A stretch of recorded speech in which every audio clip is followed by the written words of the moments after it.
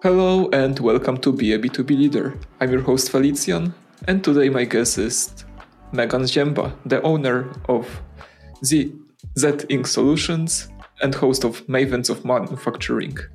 We will learn from Meaghan a few tips about empowerment and how we can help women enter men-dominated sectors. It's a topic that lots of people have been thinking about. Maybe not every day, but I'm sure you've been thinking about it every now and then. And we got a guest that's perfect for talking about this. So let's tune in. Hi, Meaghan, and welcome to the show. Hi, Felician. Thank you for having me. I really appreciate it. And I'm super excited as well, too, because being in the United States, it's interesting to hear the different pronunciations of things. So like you said Z Inc., and I'm used to hearing it Z Inc., and it's just overall fun for me. So I'm really excited to be on a different kind of podcast that I'm used to. So thank you for having me. Meaghan, what should B2B leaders know about empowerment? Yeah, so I think that's an interesting question because when people talk about words, especially words in English, I think it's important to really kind of define them first before we dive into what they should know about it. So what is empowerment? It's giving someone the authority to do something, right? Giving them confidence to either make decisions or fulfill some sort of action. And I think that's really important for B2B leaders, especially in industrial manufacturing, to know because it's part of their strategy to be successful, or it should be part of their strategy to be successful. And some of the things that they should take in consideration when thinking about empowering their employees is that, one, it drives engagement and motivation. 2, it fosters creativity and innovation. 3, it improves employees' decision-making. 4, it builds trusting relationships, not just between leaders and their employees, but employees with other employees. And then 5, it really requires clear communication and accountability. So when leaders are giving employees more responsibility or empowering them to be part of that decision-making process, they need to be really clear with them on what their expectations are, but also make sure that they're providing them the resources and the support so that they can fill those expectations. And generally, that surrounds what the core values are or the goals of the organization. So B2B leaders need to really sit down and think, what is our company? What are we trying to accomplish? And how do our employees fit within this puzzle? And then when you think of those 5 things that I just mentioned, you're really allowing employees to not only trust themselves, but you're building a positive work culture, which allows them to make decisions fairly quickly, like they're confident in themselves.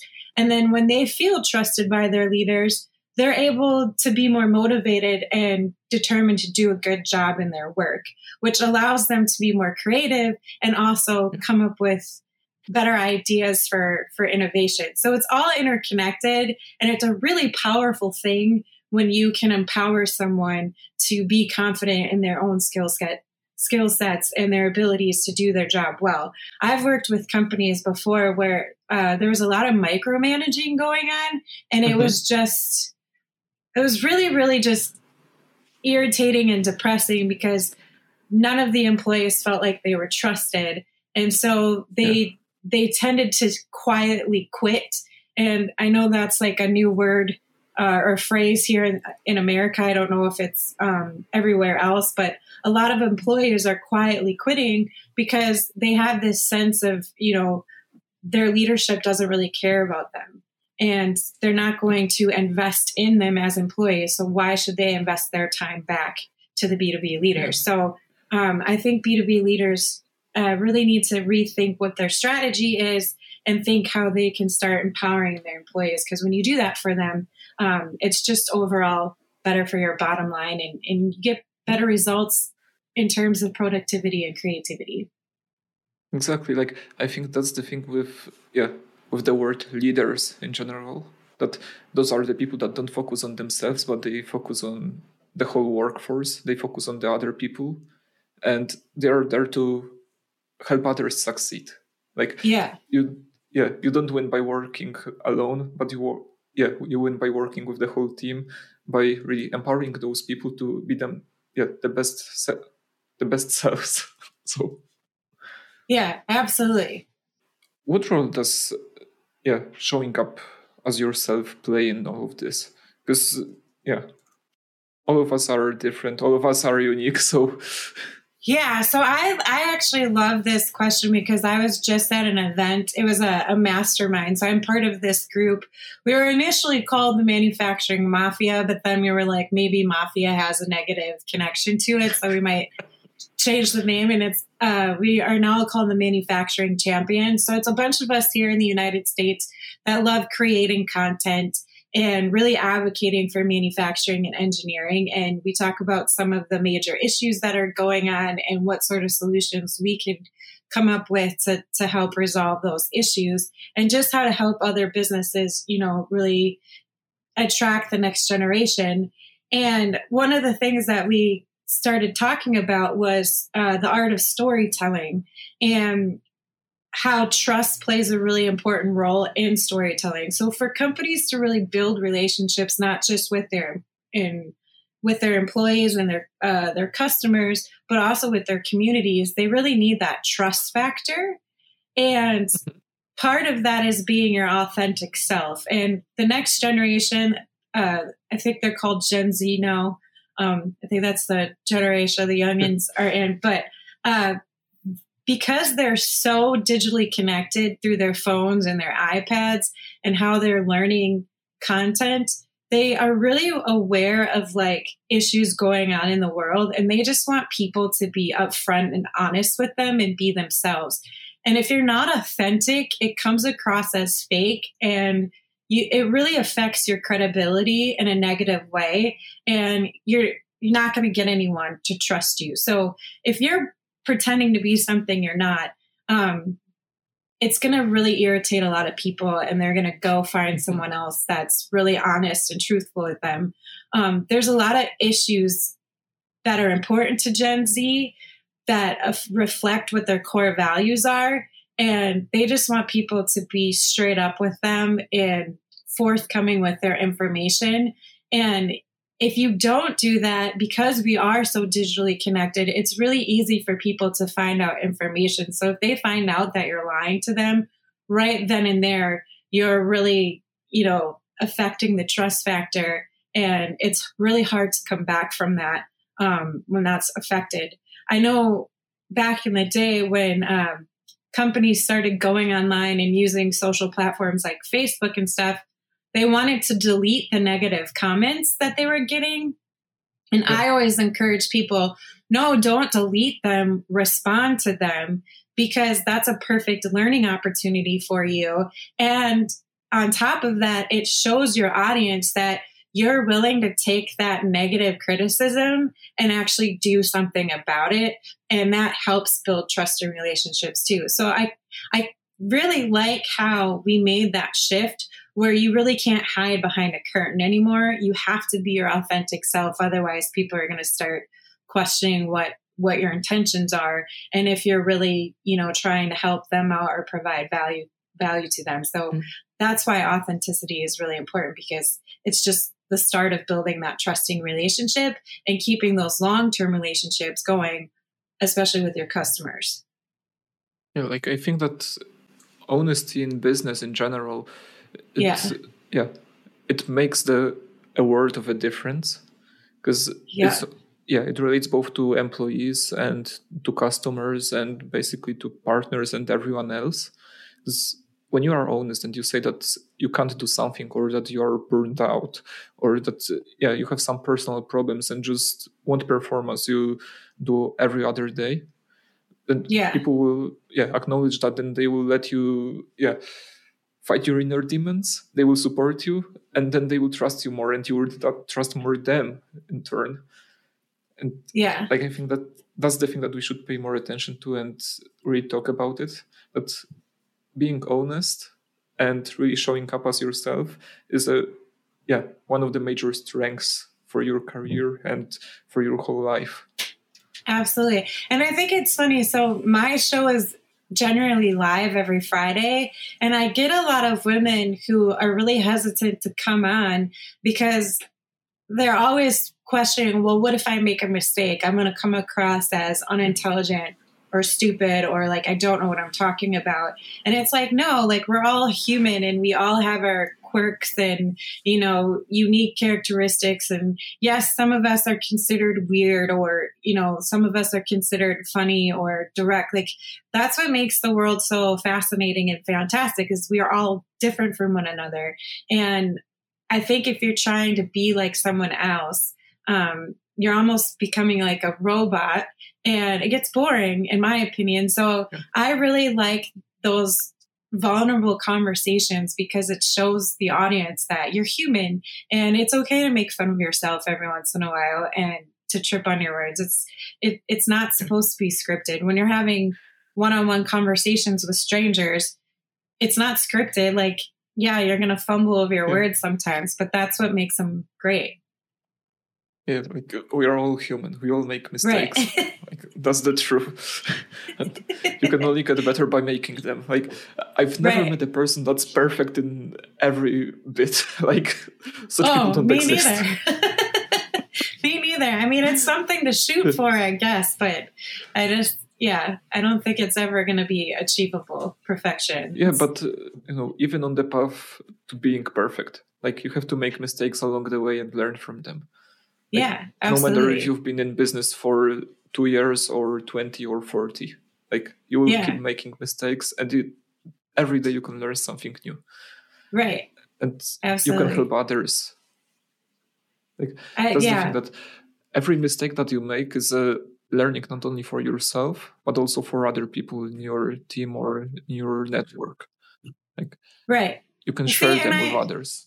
Yeah, and I think it's funny because a lot of people are afraid to fail because they might think it's like embarrassing, or it's a hit against like their intelligence or their skill set or whatever. But I mean, we need that for us to keep growing and progressing. We have to make those mistakes and we have to fail. Like some of the greatest technologies out there is because someone messed up somewhere and they had to figure out how to fix it. So yeah, I think if you just keep looking at the glass half full, it's easier to overcome those mistakes and failures instead of like looking at the glass half empty and just like over worrying about stuff. That's where things tend to like go downhill. So I try to fail forward.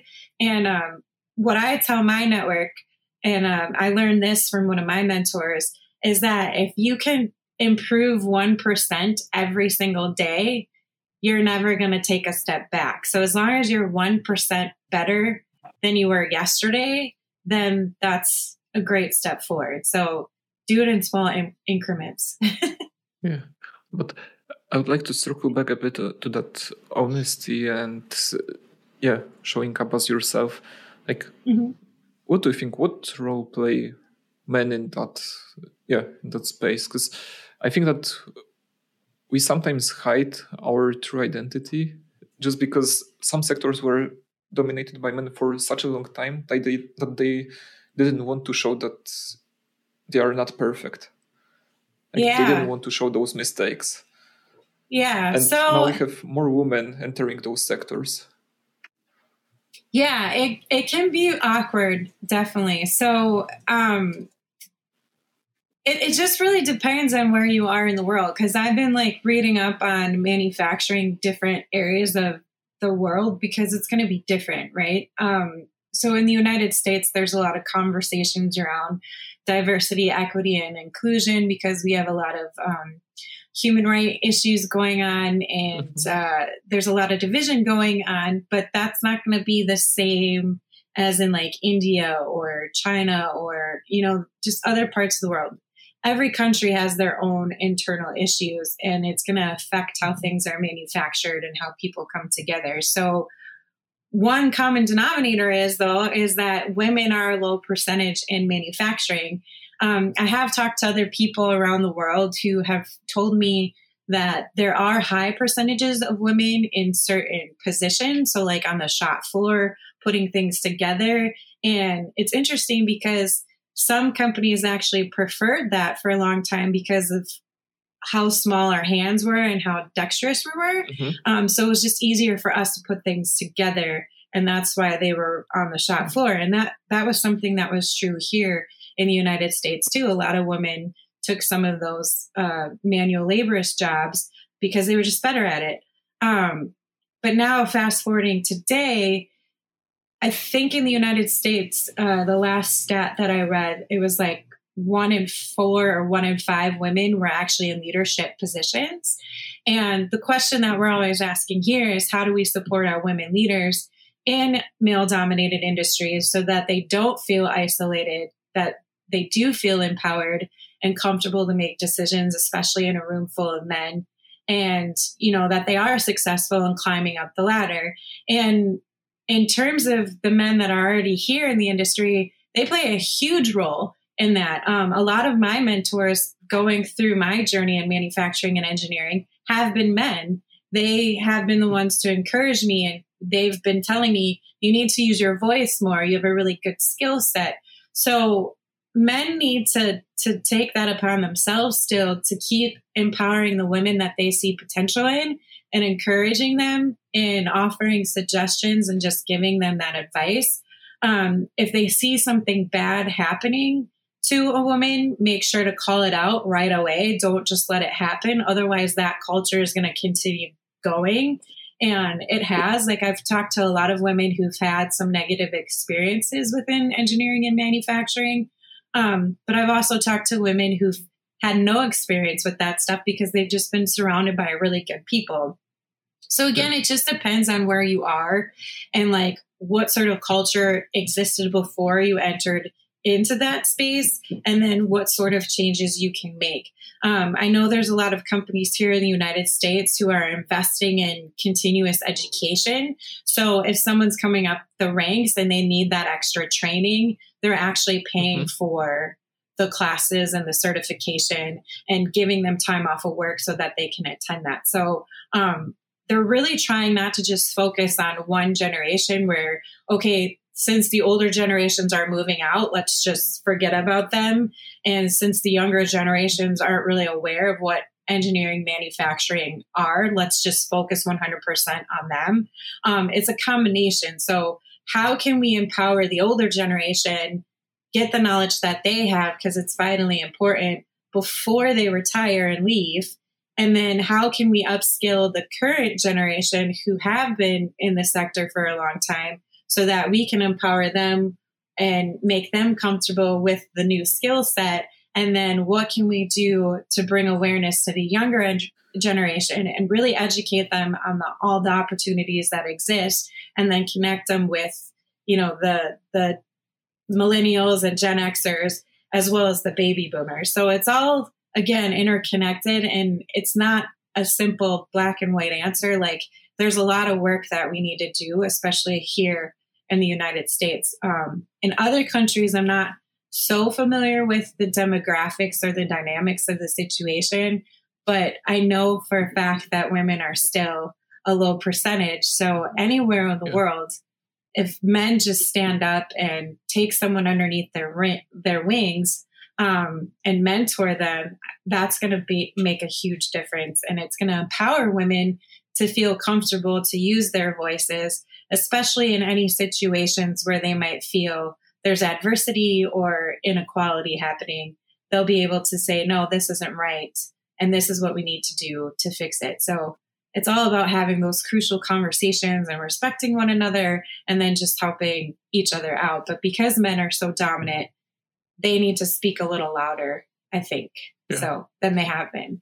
Yes, it's going to be awkward because it's like you said, it's been male dominated for so long. But I think if we can get over that initial awkwardness, everything will be fine.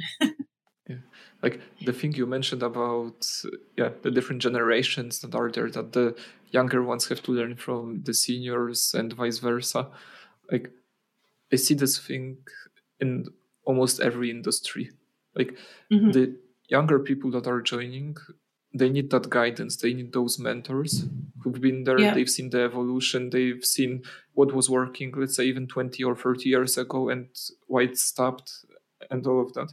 But those generations, they have to really work together and talk with each other. And I think that's one part where women can shine, because men, they like to stick to themselves, to the things they know. And the older ones, at least, they don't want to make too many friendships with younger folks. But they do. Yeah. And I mean, it's funny because I mean, men and women are different. That's obvious. And that's not a bad thing. And it's not something to cringe at. Like, we each have our own unique characteristics that we can use in different ways. And as you mentioned, women tend to be more relationship focused. So they work really well in team focused environments and with collaboration, whereas men are more competitive and they seem to excel better when they work on their own and by themselves. So how can you combine the two is really where I think that secret sauce is going to be. But I mean, when you were younger, I don't know if this was something popular in where you grew up, but we were always asked, what do you want to be when you grow up? And I think the education systems need to do a better job to prep kids for what happens after they're done with school. Because at 18, do you really want to have your entire life figured out? Like, if you do, fantastic. But I was one of those kids where I was just like, man, I just want to travel the world and hang out and make stupid decisions and, be a kid still. Like, I don't want to have my whole life figured out. And there was so much pressure here in the United States to go to college, like a 4-year university, and have your life figured out at a set time. It really screwed up a lot of people, I think, because they were just like, I don't know what I want to do. And kind of spinning. Like my daughter, for example, she's 19. She's in college right now.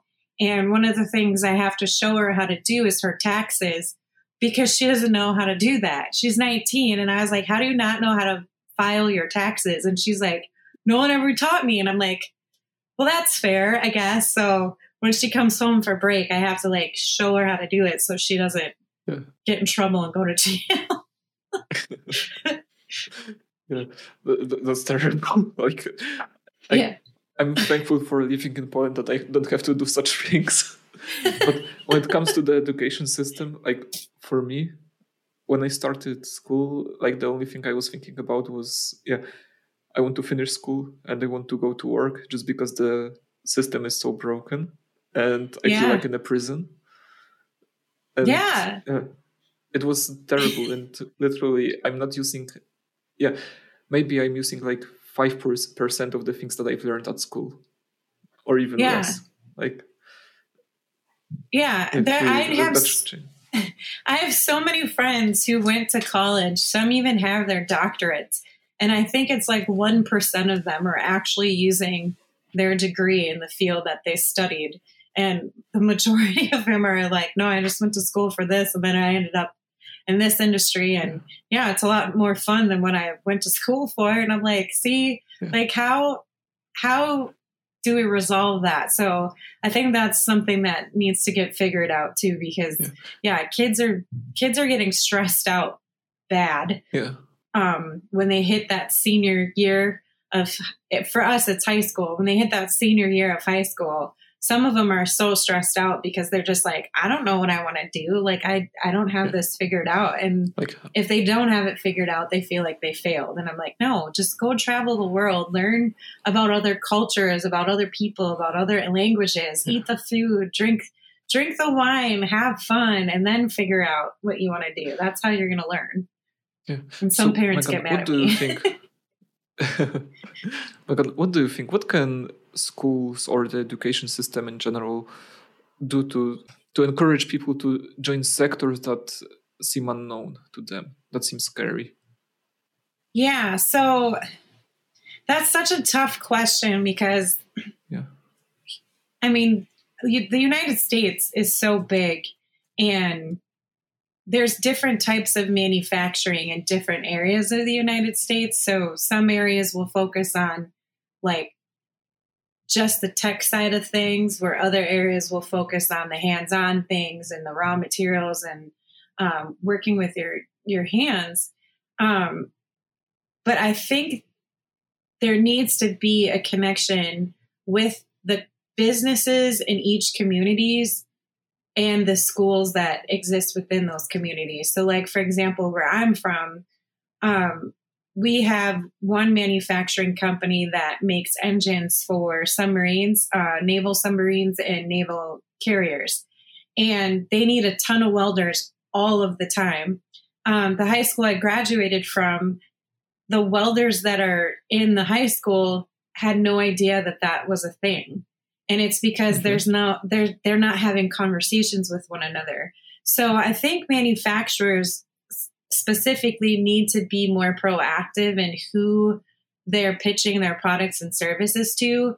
Yes, you should be customer focused, but I think you should also be community focused as well too, and try to volunteer some of your time, whether that's going to the high schools or the middle schools or the elementary schools and talking about what you build and what you create, having facility tours where you're bringing in kids as a field trip and showing them all of the cool things that you're doing, because a lot of kids don't know that their cell phone has so many parts to it and how they're manufactured, that I think if they saw that, they'd be like, wow, this is really cool. I want to learn more about it. So I feel like facility tours are really important.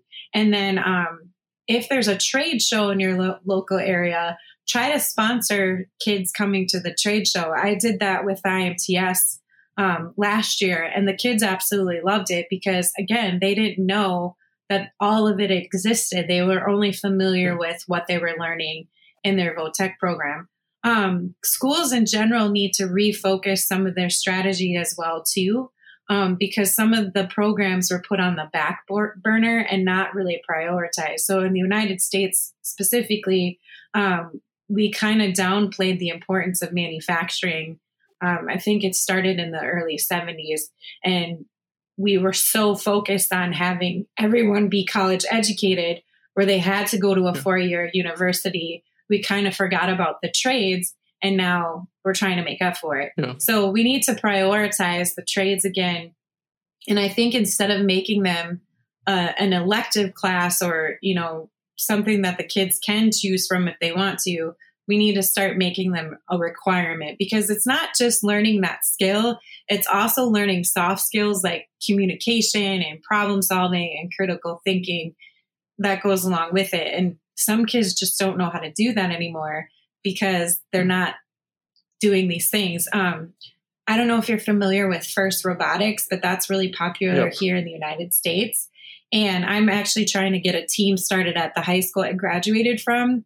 And everywhere I go, anyone who has a FIRST Robotics team, it's just been such a bridge connector between the companies who are sponsoring it and mentoring for it and the kids that are involved with it. So that's one of the things I'm trying to do as well. That's brilliant. Yeah. So Meaghan, it was awesome to talk with you about all those topics. What would you say, what's the biggest takeaway? Or what would you like the audience to take away from this conversation? That's such a good question, because there's so much people can do to help make engineering and manufacturing exciting. For one, with women, if you are a manufacturing owner and you're having a hard time recruiting women, I really want you to take a step back and ask yourself, why? Like, what can we do to change that? And if you are getting in front of students and you see that girl in the back, kind of with her head down, not talking, bring her into the conversation, call her out, pick on her, I guess, but get her to interact. And because once kids know that you care and that you believe in them, they start building that confidence. And it's really important to start doing that at younger ages instead of waiting until they're much later on in their school career. Because if they can believe that they can do anything, they're gonna follow that. The other thing is if you're not connected with their schools, or if you're not sponsoring anything or mentoring anyone, think about creating a mentorship program, because it's important. Kids want to have conversations, and I feel like we have all of these discussions surrounding the problem, but we're not really doing anything to solve it. And a lot of these leaders are talking about, oh, we got to do this, this, and this, but they're not going to the kids and actually having conversations with them. They're not asking them questions. They're not getting to know them. So if you're not putting yourself in front of the next generation, they're not going to care about you in the long run. So make sure you're being more proactive and stepping outside of your comfort zone and actually talking to the kids, because when you start having conversations with them, it's really going to help with your business strategy as well, too, because yeah, they may be kids now, but they're actually going to be your future workforce as well as your future customers. So building that relationship when they're younger is just going to be better for you in the long term. I love this takeaway. Like, we have to think long term no matter what you do. Like, yeah, absolutely. Yeah. So, Meaghan, where can people find you and how can you help them? Yeah, so I am available on LinkedIn if you're there. I'm also on YouTube, Facebook, and Twitter. My email is meaghan@zincsolutions.com, and that's MEAGHAN @z-inksolutions.com. And yeah, you can message me. I'm also available at mavensmanufacturing.com. I have a scheduling link there. Feel free to click that and schedule a half an hour conversation with me. And yeah, that's pretty simple. Awesome. Like, it was a pleasure to have you. And yeah, thank you so much. Seeing you on LinkedIn. Thank you. I appreciate it.